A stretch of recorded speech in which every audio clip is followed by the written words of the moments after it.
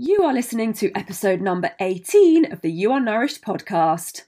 If you frequently find yourself overeating in the evenings and late at night and feel shameful about this, then in today's episode we're going to uncover the reasons behind evening snacking and give you some tools to cut down.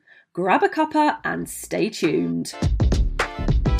Are you tired of dieting, fed up with constantly stressing out about food, and sick to death of feeling like absolute rubbish because no matter how hard you try, you just can't seem to get control over your eating habits?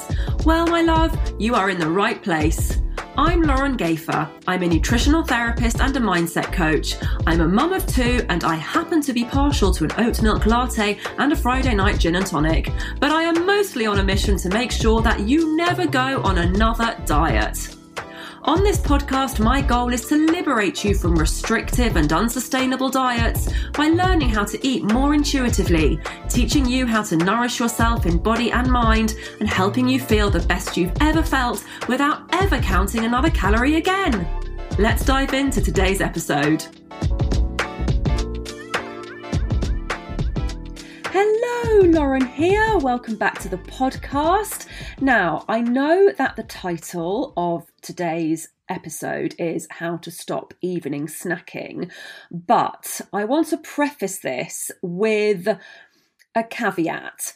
This is not about teaching you how to eat less. This is not a diet plan where I'm going to give you distraction techniques or low calorie alternatives or ways to meditate your way to stop snacking in the evenings. That's not what I'm here to do. If you are hungry in the evenings, if you are peckish and you want a snack, then by all means you have full permission to eat. The problem is that I know for many of you, this is a really key time when the sort of overeating munchies tend to come in. There's a lot of mindless eating, and more often than not, the choices that you're making for evening snacks aren't generally that healthy. It's, large bars of fruit and nut or big bags of sweets.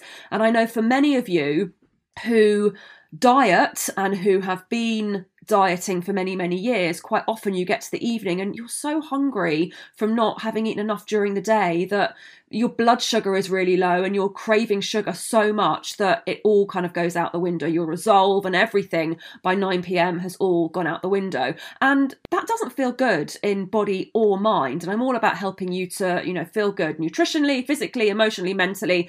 And these kinds of behaviours I know are not making you feel good. So this isn't about demonising chocolate or sweets in any way. They have a place, in our lives at somewhere if we can feel in control around them. It's about helping you to become a little bit more mindful and to identify what's going on so that you can do a little bit of detective work and understand the reasons behind these habits so that you can form healthier habits and so that you can get to the end of the day and not feel like you're going, head first into the Cadbury's factory. So there are generally 4 reasons that, I've come across when I've worked with people around this, why you end up eating too much or overeating sugary foods in the evening. And the first one is, by and large, and I've just mentioned this anyway, is that you have not had enough to eat during the day. And your body will go, well, I've not been fed. You've not given me enough nutrition. You've not given me enough calories. You've not given me enough energy. So we're going to bunch it all up and you're going to stuff your face at 9 p.m. But because your conscious mind is trying to avoid eating, you're going to hammer yourself over the head with guilt and shame and blame yourself for not having any willpower, when actually you just haven't eaten enough during the day. And I've probably talked about this. In fact, I know I've talked about this on previous podcast episodes. So if you're hearing this for the 1000th time, then I'm not even sorry. I'm not even sorry, not sorry. I'm not sorry at all, because I'm going to continue to say this until the message gets through. I want you to make sure you are eating enough during the day. But how do you know that you've eaten enough? Well, when you are tuning in to your hunger cues and your fullness signals, That's when you know you've eaten enough. And if you get to 9 p.m. in the evening and you are ravenous, then you clearly have not had enough to eat during the day. You haven't had a big enough dinner. Maybe you didn't have a snack between lunch and dinner, and so you're making up for it in the evening. Whatever it might be, there is a reason why. And it is usually rectified by having 3 square meals a day and perhaps a couple of snacks in between. And I've got plenty of episodes and training, and everything I do inside my membership is about teaching you how to eat properly and get into the habit of eating meals and get into the habit of some meal prep as well, so that you have some choices for when those hunger pangs strike and you're not scrambling around putting together whatever you can get your hands on. I've got lots and lots and lots of tools and teachings around this, but in its simplest form, I want to ensure that you are eating a proper breakfast, a proper lunch, a proper dinner, and a couple of snacks. So have a scroll through some of my previous episodes and have a look if any of those resonate with you around that. So number 1, you have not eaten enough during the day. The solution to this is to make sure that you have eaten. And more often than not, and I have found this with the women that I've worked with, is that those sorts of cravings, they just tend to disappear when we are eating balanced meals. But even when we are eating balanced meals and getting enough calories during the day, sometimes, yes, we will still want to munch in the evening. And this is where the second tip comes in, or the second reason behind eating in the evening is it's habitual. It's a Pavlovian response to the clock turning 8 p.m. or you finishing dinner.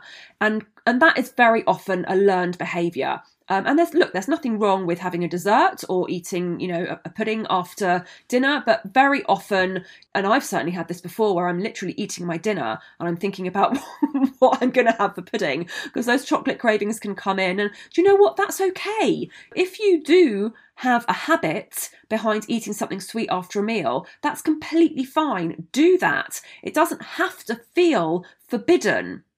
The problem comes is that while you're eating your dinner and you're thinking about what chocolate pudding you're going to have, after your meal, at the same time, the thoughts that are also racing are, mustn't do that, it's bad, I shouldn't do it. And because you're mentally restricting, that's often when you end up overeating. If you do crave some chocolate or something sweet after a meal, that's completely fine. I do as well. Then give yourself permission to have that and enjoy the thing that you're having, but it doesn't need to be out of control and you don't need to overeat it. You can have it to a point of satisfaction. Sometimes all it might take is, a couple of squares of chocolate and you're like, do you know what? I've had the chocolate hit that I want.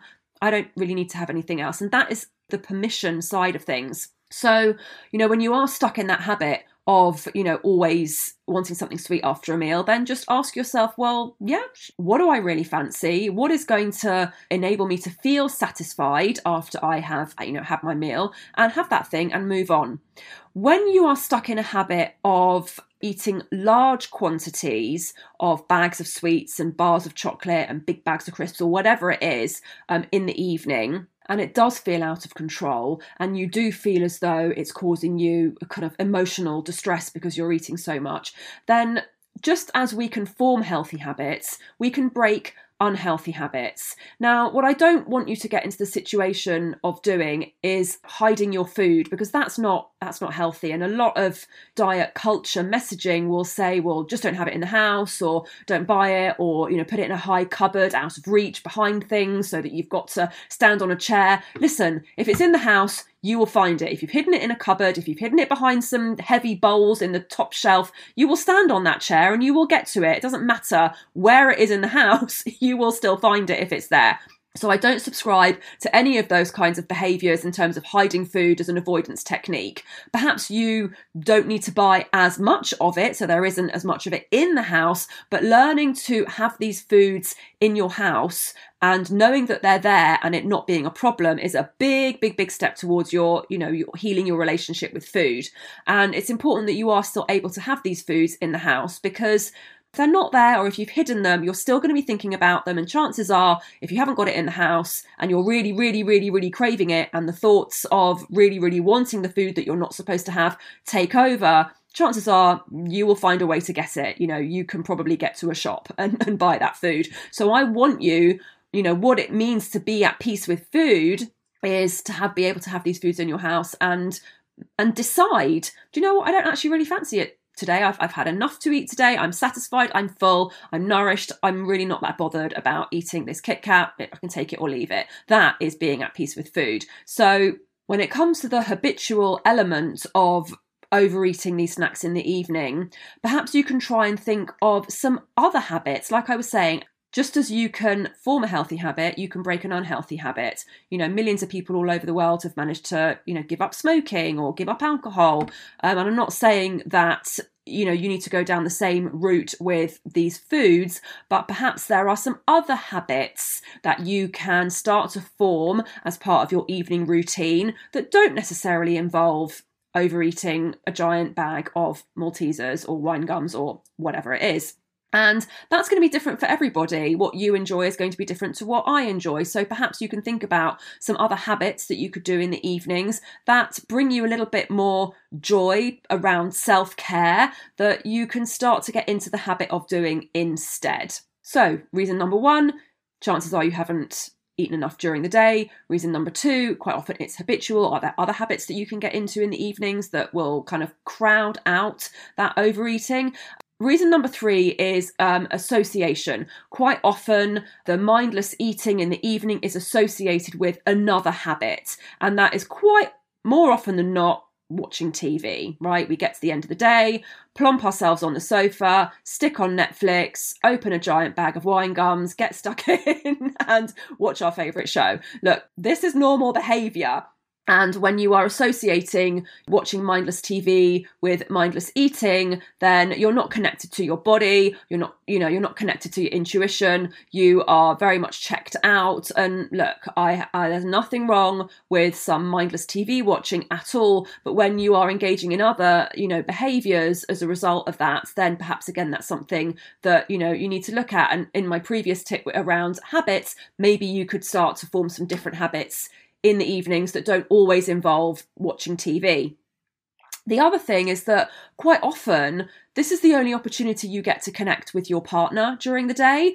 Life is really busy when you're married with children, if that's the life stage that you're in. You're up in the morning, get the kids out the house, everyone goes to work.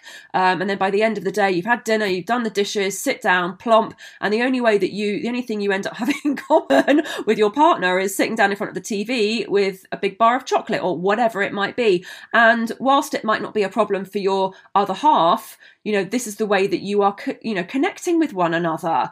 Well, again, that's perhaps something that you need to address and look at. If this is the only way that you are connecting with your partner is through TV and chocolate, then maybe in the evenings you could think about conversation or get a babysitter and go out for dinner or, go for a walk together, whatever. Perhaps there's something that needs to be looked at there if that's the only way that, you are connecting with your other half. Again, that's about association and habit. Are there some other habits that you can get into together? And I'm by no means a marriage counsellor here in any way, shape or form, but perhaps that's something that you just need to address. And I'm just trying to put some little nuggets into your mind of things that could be addressed. When we are sitting in front of the TV, binge watching, binge eating, we are very much checked out of life and genuine connection. So how can you connect more to yourself or to your partner that doesn't involve this sort of mindless habits? And the 4th reason that I see really, really commonly around mindless overeating in the evenings is emotional.